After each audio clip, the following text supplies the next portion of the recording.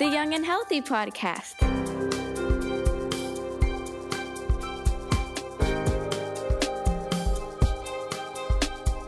You're listening to the Cincinnati Children's Young and Healthy podcast. Welcome to Season 1, Episode 7 of the Cincinnati Children's Young and Healthy podcast. My name is Michael English, and I am your host for today. I'm a member of the communication team here at Cincinnati Children's, and we are happy to bring you another episode. Today, we are going to talk about social re-engagement anxiety. We're here today with Dr. Stephanie Foligno and Dr. Wendy Lopez. Both are psychologists from Cincinnati Children's Behavioral Medicine and Clinical Psychology. So I'm Wendy Lopez. I'm a psychologist with behavioral medicine and clinical psychology. I'm currently a staff psychologist 3, and I provide clinical services for our inpatient medical units. So when patients come into the medical floors with different illnesses, I work with them to manage anxiety and other kind of factors with their medical illness. And I'm Dr. Stephanie Foligno, psychologist in our behavioral medicine and clinical psychology division. I've been a psychologist at Children's since 2009, and I am embedded in our cystic fibrosis team, and I also help train some of our primary care medical residents. All right, thank you. Dr. Foligno and Dr. Lopez, you both wrote a wonderful blog post about social re-engagement. And I'm really excited to hear about it because I'm a parent. I have a 4-year-old and I have a 22-year-old. And they're both trying to re-engage with friends and activities in different types of ways. So please tell me what social re-engagement anxiety is. Well, I think, we all have some level of anxiety about social interactions. That's kind of a natural part of life. But what we found with COVID and people kind of being socially disengaged for a long period of time, there's a lot of anxiety that's coming about for people of all ages with re-engaging, being around friends, being around colleagues, being around peers.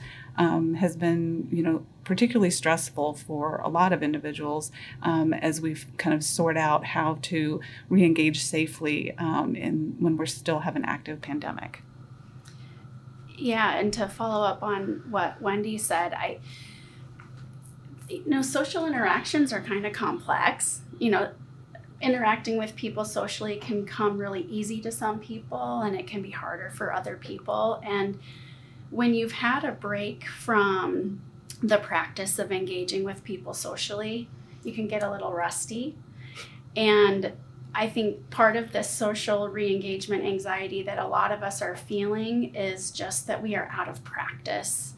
And so some of the kind of ins and outs of communicating with people and being assertive and problem solving, and even engaging in things that feel kind of conflictual can be really hard. And then when you haven't done this for over a year, and the most maybe that you have done is with your family or over a screen, now when you're face to face with people, it can be especially hard, particularly for kids who have any social struggles at all, or are kind of in some of those very normal developmental phases where they're very they're insecure and they're self-conscious, and they're trying to do the right thing, and they've missed out on their friends, and they want to, feel normal and feel cool and feel like they have a place in their social circle. And so we know that we need to put some steps in place to help people kind of brush off the dust and get back into a comfortable rhythm of interacting with friends and family and colleagues and coworkers to feel good again. I'll give you an example of some of what I've heard from patients and families that I work with is kids have not been having to start a conversation or end a conversation or deal with conflict in real time. And so most of their interactions have been either through a screen or via text, where you have time to kind of process and come up with a response, or you can end it by ending the call or turning off your screen, which a lot of our kids have been doing, is they turn off their screen during school or other social interactions. And when you're in person, you can't do that. And so like navigating that real time produces a lot of anxiety, like Stephanie said, for kids who maybe are a little more on the anxious side or have some of those social struggles. And certainly our preteen and teenagers who have spent the last year and a half away from teens at this critical moment where they're kind of developing those skills and kind of honing those more independent social skills. This is a big challenge for them. So clearly, this issue is being brought on by the pandemic. But in taking a look at the blog post, there was already a name for it. So is this anything that's happened previously? And the reason why I ask that is simply because of the word re-engagement. Typically, if you have social anxiety, and there's not this type of thing that we've experienced over the past year and a half or so. Yeah, I mean, I think that's a great question because, even though it has kind of this long term to it, it's actually not terribly unusual. It just has a name. Some examples are, especially the work that Wendy and I do in the hospital. These kids come into the hospital for various lengths of stay, and they're kind of isolated. And so these are kids who actually do need to step out a little bit from their normal social rhythms, and then they need to hop back in. And that can create a lot of anxiety because, especially in teenage circles, social interactions move really quickly. And if you're out even for a few hours, you have literally missed out on things. So what have I missed out on, and how do I get back into it? Even like during the summers and such, kids go off and do their own camps and maybe don't see their same friends as often as they used to. So there are some examples where you've kind of paused on things and then you need to pick things back up, right? So if I haven't lifted my tennis racket in a long time and someone hands me a tennis racket and says, go out and play, I'm going to feel anxious. I haven't done it for a while. And what Wendy and I wanted to do in this blog is just to say, this is a really normal feeling. We just need to pick that racket back up and head back out on the tennis court. It's not that simple. And that's why we know that it's going to take some practice using some of these skills and tips that we offered. Yeah, and I think that even though the re-engagement part might be a little more kind of dramatic this time, and I think widespread, because I don't know of any other situation where we've had this amount of kind of global social isolation. But I think it's an opportunity for us, an equalizing force, where we've all been through the same kind of thing, and so we can work together and be kind to each other and understanding that this is what a lot of people are dealing with. And like Stephanie said, it's like anything. When we go back to doing something we haven't done for a while, we need to prepare and we need to practice so that any kind of anxiety about that can be reduced. And there are some new things, I think, that are very unique to the lack of social exposure during COVID, right? So kids are concerned about germs. So it's not just about, am I doing the right thing socially? It's also, is it safe for me to have my mask up? Is it safe for me to have my mask down? Should I still be distancing in a way that was recommended and for, several months? And so there are some kind of COVID-specific contributions to this engagement. I think kids and adults, we're still trying to figure out what's the right balance of safety precautions and then engaging in life to find joy and meaning. Well, and there's a lot of, a lot of us are similar in kind of our basic social expectations, and some people are different in how close they stand when they talk and those kind of things. But the pandemic has really kind of divided a lot of people into some families have been extremely cautious, extremely isolated and are following all of the recommendations very closely, while other families are not. And that's kind of like an individual family choice about how those things are done. But when we're bringing kids back together in different situations, now you have this wide variety of comfort level with that. And depending on the age and the development of the child, sometimes they're going to lean more towards what the social group is doing. Other times they're going to lean towards what their family has told them to do. And that is something that can produce a lot of stress and anxiety for kids, especially the ones who are exploring social situations without their parents present. And that's one of the things I wondered as well. You have kids that are going to be re-engaging socially without the presence of their parents. And you mentioned teenagers a few times, and then I remember being a teenager. I didn't necessarily tell my parents everything that was going on in my mind, right? So when it comes to dealing with a kid that's going to be going off on their own, are there signs that maybe parents should look for to see that where maybe their kids are having some sort of anxiety? Yeah, I think a lot of it is kind of looking for the classic signs of stress, difficulty sleeping, being on edge, irritability oftentimes accompanies it. Complaints of headaches, stomach aches, kind of feeling uneasy are often kind of signs that the child is struggling a little bit with some anxiety. And yeah, in addition to some of those kind of body sensations, you might also see that kids are holding themselves up in their rooms more than you would have expected. And so if they're getting offers to hang out with friends and they're declining those offers, if you notice that maybe their sleep patterns are disrupted in some way, that can be a sign that, kids are thinking and worrying about things and they're just trying to figure it out.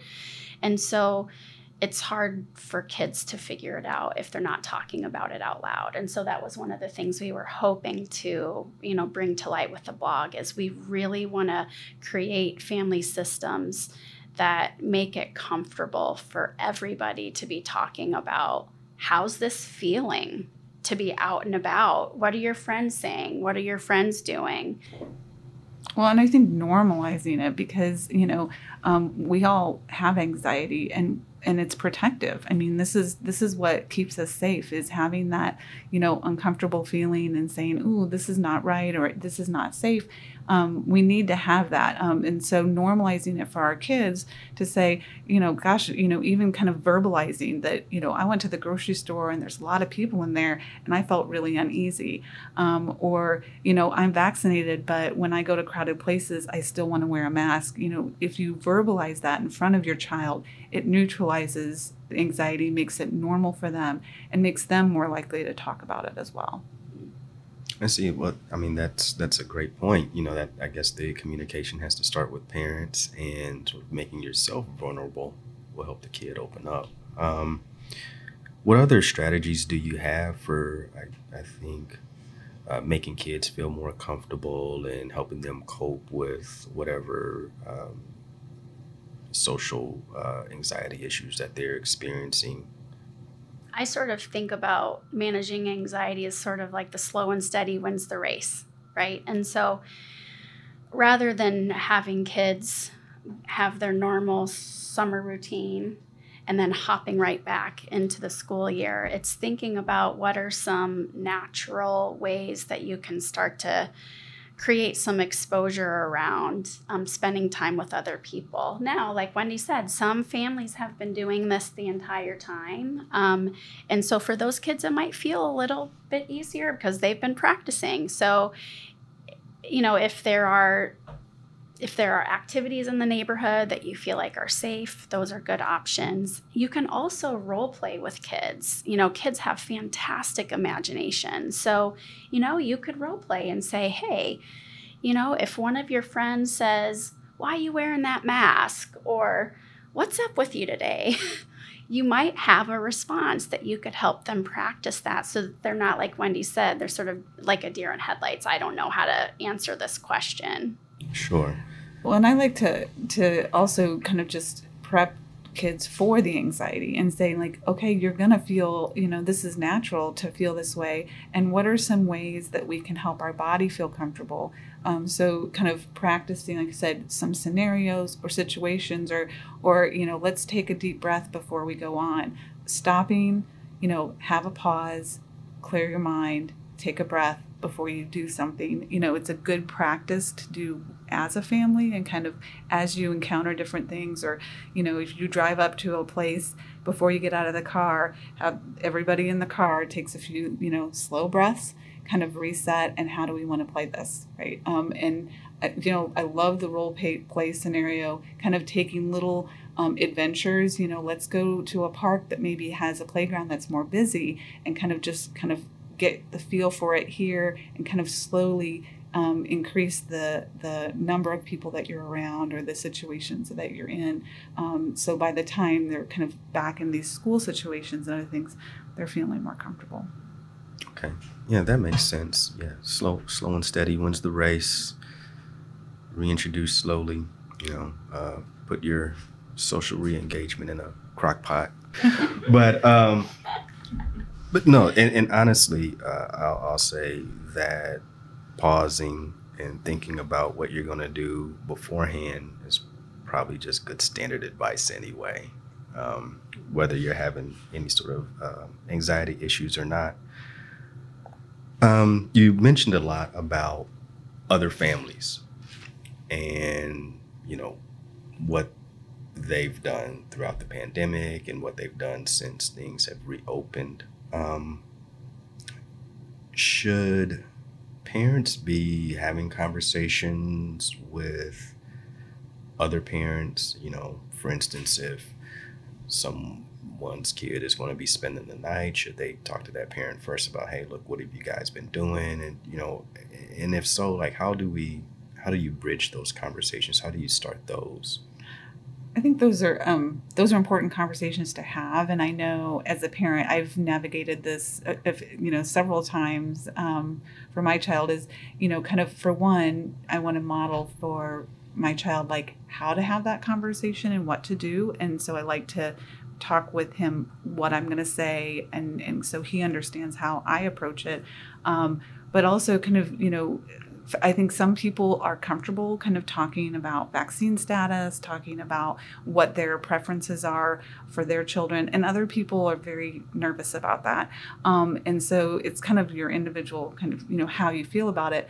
What I like to do is put it on, I want your child. So if I talk to another parent, like, I want to make sure that your child is comfortable. I want to make sure you're comfortable. So let's have a conversation about what you've been doing. So, if your child's coming to my house, I can be, I can honor what you want, and that we can have kind of an open conversation, so there's no surprises, and that none of the children are feeling uncomfortable with the situation. The other part to that, I think, is there's still a lot of uncertainty about COVID right now. And one of the hardest things for us as humans to emotionally, behaviorally navigate from a decision-making standpoint is what you do in the face of uncertainty. And I think that's an important thing to just put out there for your kids. And when you're talking to other families, to say, this is kind of where we're at on this today. We have full luxury to change our minds if we need to, because this is not it's on and it's off, right? It's just a kind of moving process that we don't know how it's going to unfold. And so we don't have the ability to see the future, which in some ways is good, in some ways is not what we would want, but we can't see the future. And so we have to say, what are our family values? And how do we want to communicate this with other people, knowing that we may change our mind down the road, and that is okay too. Well, and every family has such a different situation, and so for some of us in the medical field, like, we're used to masking all the time. We're used to doing these things. We're very aware. We also are working with particularly vulnerable children, and so we have to have our guard up to protect our patients that we work with. But other families have had very different experiences. If they're working from home completely and they aren't really going in the community, or they're in environments where they're working outside. Or some families are completely vaccinated, the whole family. Other ones, almost no one's vaccinated for different reasons. So kind of understanding that every person you interact with has a different story, has a different situation. And like Stephanie said, that uncertainty, that is the crux of all anxiety, right? Like, is uncertainty and kind of knowing that we need to take it in the moment and day by day and kind of make those choices about where we are currently. And as we know from kind of the news and everything's changing on a daily basis. So I think that try not to plan too far out, but kind of, have those discussions regularly and make those decisions based on where you're at the moment.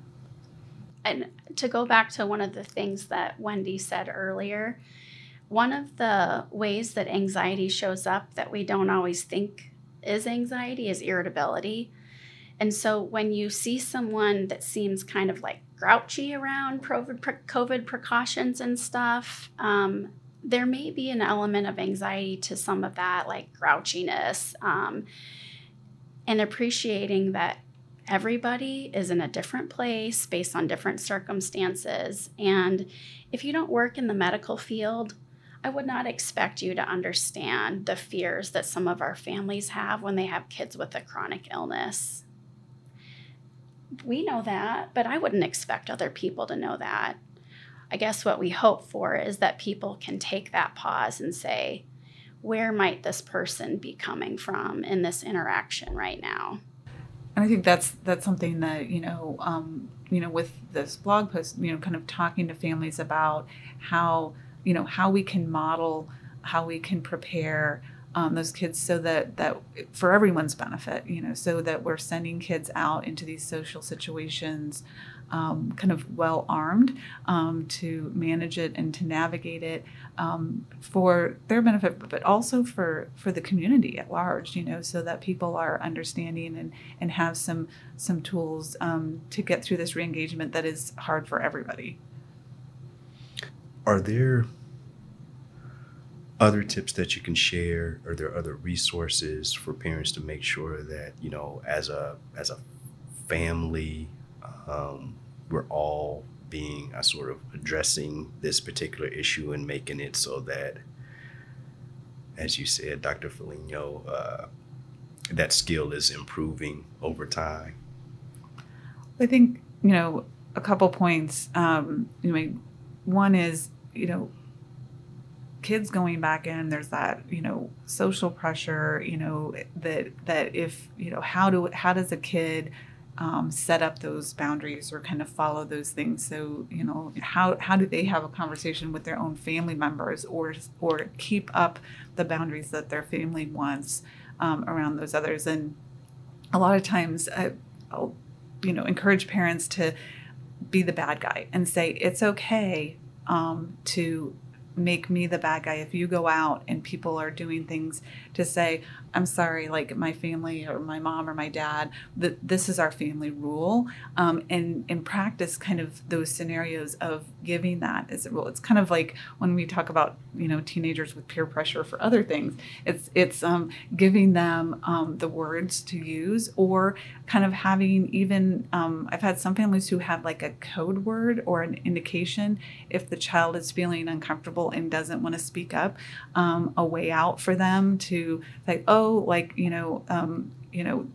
that I think I want to go have a popsicle or something like that, where they can go in and the parents kind of understand and like, okay, this is something that was uncomfortable for them, and we have a way out so that they can feel like they're not put on a spot or made to stay in a situation that they're really uncomfortable with. There's also kind of resources, that can help kids. So I think there's the kind of normal kind of anxiety that we all have to this abnormal situation. And then there's some kids who struggle beyond that it's kind of affecting their daily life. It's impairing their functioning. So the kid who, doesn't want to leave the house is or gets, goes over to a play date, can't get out of the car because they're so nervous, or, real difficulties separating from parents, because now they've been, spent a lot of time with their parents, and that's a difficult thing to be away from them. So if I think if people are seeing that their child is having kind of more than kind of what we consider a typical, just jitters and discomfort and things like that, where it's really impacting them on a daily basis and making it hard for them to do the things they enjoy, that's when I would kind of look for kind of more resources, either professional resources with a psychologist, or some things that we have online, like for teenagers. There's the WISA app that we have through Children's Hospital that was designed during COVID for some of the anxiety. And also, there's other kind of websites and information about just managing anxiety when it's considered more clinical, that it's really more impairing, and helping kids develop skills, not only like physical skills of managing how their body feels and the sensations, but also the cognitive skills, how to talk back. The big thing that we do with people with anxiety is work on facing fears, identify what the fears are and how do we help you face them and rather than retreat from them, which we know makes anxiety a lot worse. Along the lines of the resources, the WISA app is a really excellent resource.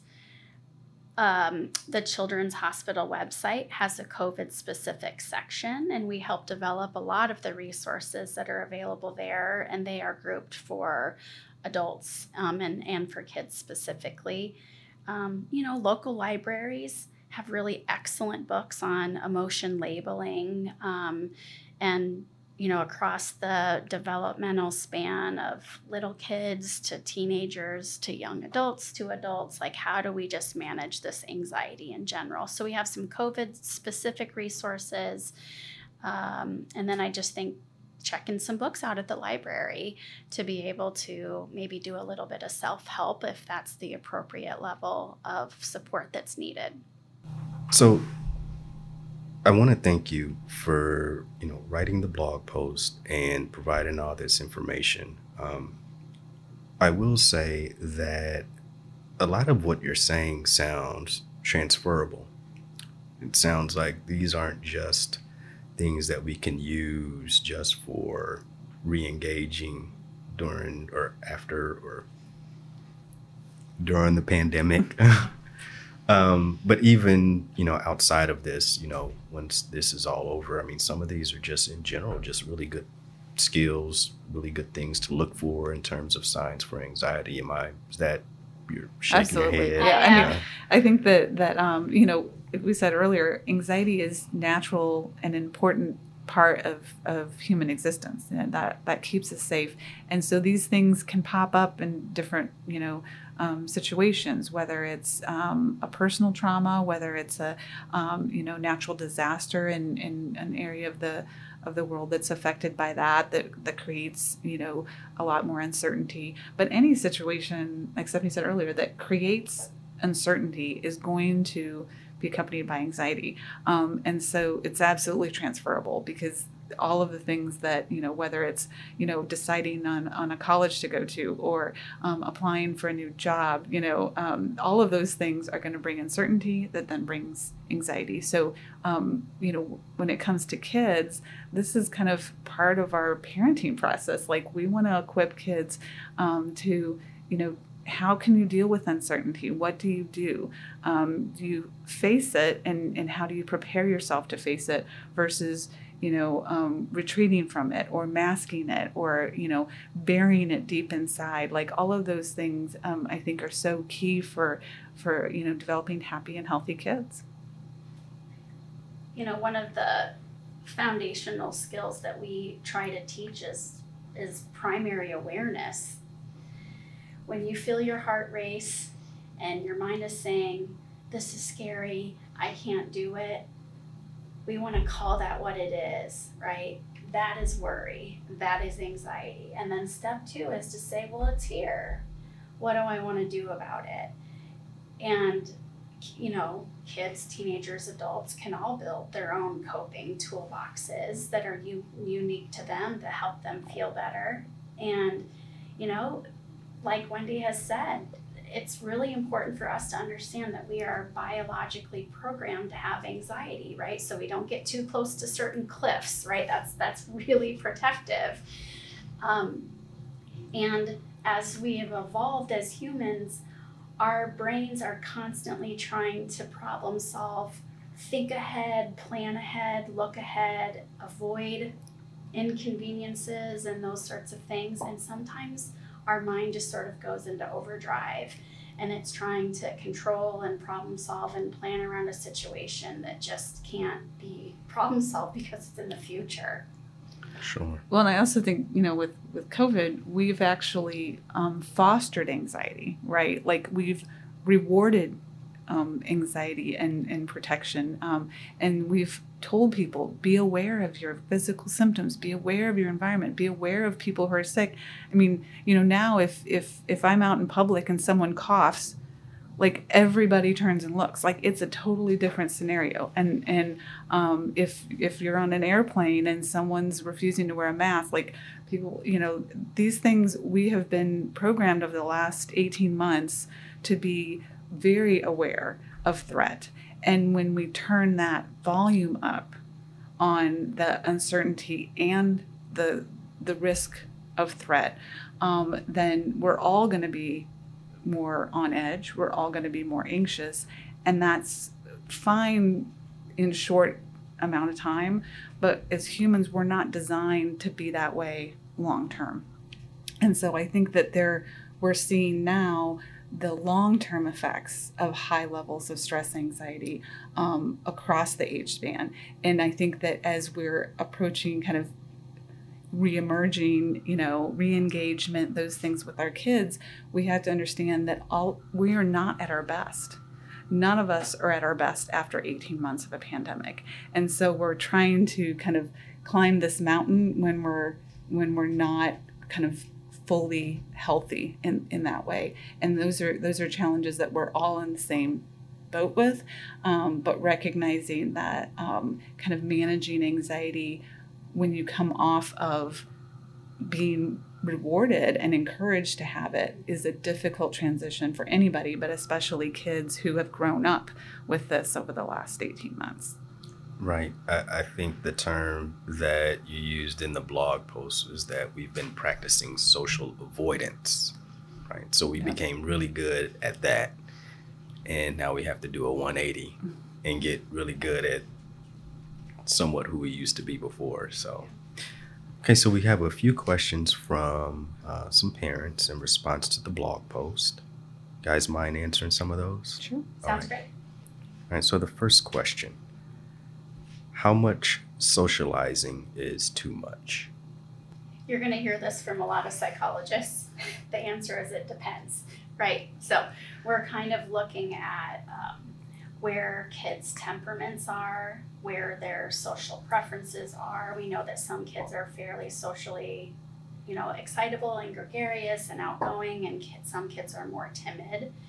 And so what we do is we watch to see how kids are responding to these social situations. If it seems pretty easygoing and they're kind of sliding in there and having fun, then we know we're all good.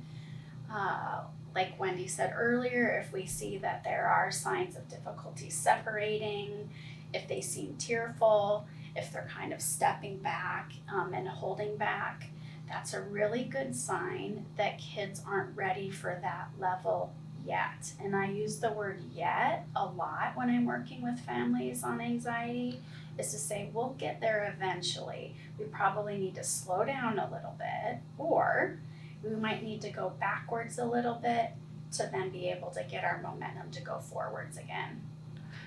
Yes, and I think, it's also kind of family driven and what your comfort level is with socializing. It's always best to kind of, as we said earlier, go slow and steady. And so rather than kind of throwing them in the deep end when it comes to like a big social gathering, a lot of kids and those kind of things, is start with maybe arranging, a play date or, a meetup of a few kids that you guys are comfortable as as families kind of interacting and building from there. Like Stephanie said, being watchful of what their reactions are. And if you have multiple children, you're going to have multiple reactions, and so figuring out what that child's temperament is, how much social interaction do they need and do they want, versus, kind of looking for some of the signs that they're getting distressed and that they're struggling with that situation. How do you know when to sort of move on to the next step, especially if you take a step back? I know for a lot of parents, they'd be worried about, well, I don't want to do that again. I like to have just regular check-ins with the kids, and for some, we'll do a number system, and we'll do like 0 to 10. How are you feeling? With 10 is you're freaking out, want to run away, versus 0, you're totally chill, and take their temperature, so to speak, when you go in. Like before the situation, what do you think this is going to be like? Maybe it's 5 out of 10, and then when you go through it, then reevaluate after. What did it actually end up being? Oh, well, this was like a 0. Like this was totally cool. But if it's like, oh, I was up to an 8 or 9 during that, then that tells you we need to go a little slower. And not that we're not going to do that. We're just going to take it a little slower, and we're going to do some check-ins. So I love the idea of checking in with kids, and taking a temperature from each of your children to see how those situations are going. And that's going to tell you if it's consistently 0, 1, or 2, then you can be confident in moving forward in those. But if it's spiking up to 7, 8, 9, that's probably a little too fast, and too much for the child at that time. And I'm glad, Wendy, that you mentioned the word like confidence, because that's anxiety is not the problem. It's the lack of confidence that people have in their skills to manage that situation that's bringing them anxiety. And so we just want to take the pace that allows kids, teens, and adults to build that confidence to say, whew, this anxiety is here, I know what it is. And for them to say, I've managed this before, I can do it again. That's a win. Yeah, I love the emphasis the two of you put on communication. Yeah, it's a beautiful thing when you can talk to your kids. Mm-hmm. All right, next question. Are there tips or questions to ask child care locations before heading back there? I think that when it comes to, whether it's child care or school, the important thing is that you check in with them about what their rules and regulations are going to be so that you can prepare your child. That if it's something where they're going to mask all the time and your child has not been masking all summer, it's going to be important to prepare them for what is it like, getting them practice on putting that mask in. And we have kids, 2-year-olds who are going around daycare with the mask on all day. They can do it with the preparation, with the reinforcement, with the modeling. And so it's so important for families to know what their kids are going to be stepping into. And I know that that's hard right now because things are still in flux and changing, and different recommendations from different health organizations and different school systems and things. So that's going to be changing, but trying to get the most up-to-date information from your child care center about what to expect, that's going to help you prepare your child. And it's an opportunity to identify what you have control over, right? Because we don't have large control over what these mandates are going to be or not be, but we do have some more control and responsibility of how we're gonna cope with that, right? This is a question from a parent as well, but it's this parent. What if your kid's the hugger? Is there any way to slow that down? Personally, those are my favorite kids. Okay. So, that probably, we assume, comes from a family that's like deeply affectionate with each other. So we we advocate for that if it feels healthy and safe within the family. I mean, part of what we're trying to do with our younger kids is to sort of civilize them a little bit, to say other people like different things than you. What might be some of the clues that you can pick up on that people don't love hugs as much as you, right? So some people might back up, they might put their hands up. With everything for kids building the skills, it just comes with practice and a little bit of feedback, right? So some feedback might feel like, oh, I didn't really like that feedback, but we all need different kinds of feedback to help shape our behaviors up to be socially appropriate. Well, and I think, again, we come back to modeling, right? So like when you're out with your child, saying like, is it okay to give you a hug? Just like now, a lot of people are, bypassing handshakes or saying like, I've had people say like, I'm a hugger. Is this okay? And so like saying that out loud, or are you okay with a handshake? Would you prefer a fist bump, a wave, like those kind of things? I think that when we say those things and purposely saying in front of a child, kind of exaggerating sometimes that conversation or that situation, so the child learns that we ask first. That's a great skill for kids to develop, is ask what somebody else wants rather than just doing what you want. We don't want to stifle a child's affection and what comes natural to them.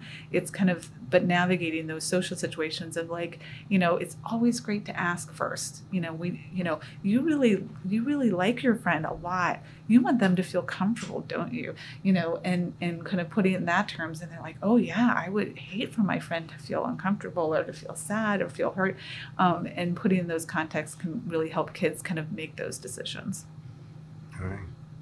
This has been a great conversation. Do either of you have any final thoughts before we go? Well, thank you for inviting us. This has been really a fun opportunity to, share with our families and our community. My final thoughts would be, it's okay for each family to have their own belief systems and to have the things that matter to them. Kindness is really important, understanding that people might have different beliefs and opinions than you, that anxiety is a normal programmed thing in our body.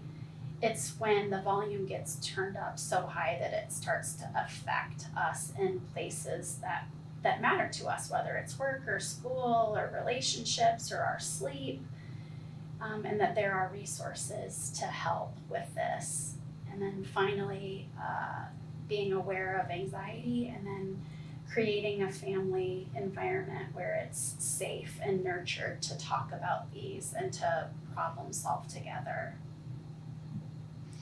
Yes, thanks, Stephanie. This has been great conversation, and hopefully helpful to families in the community.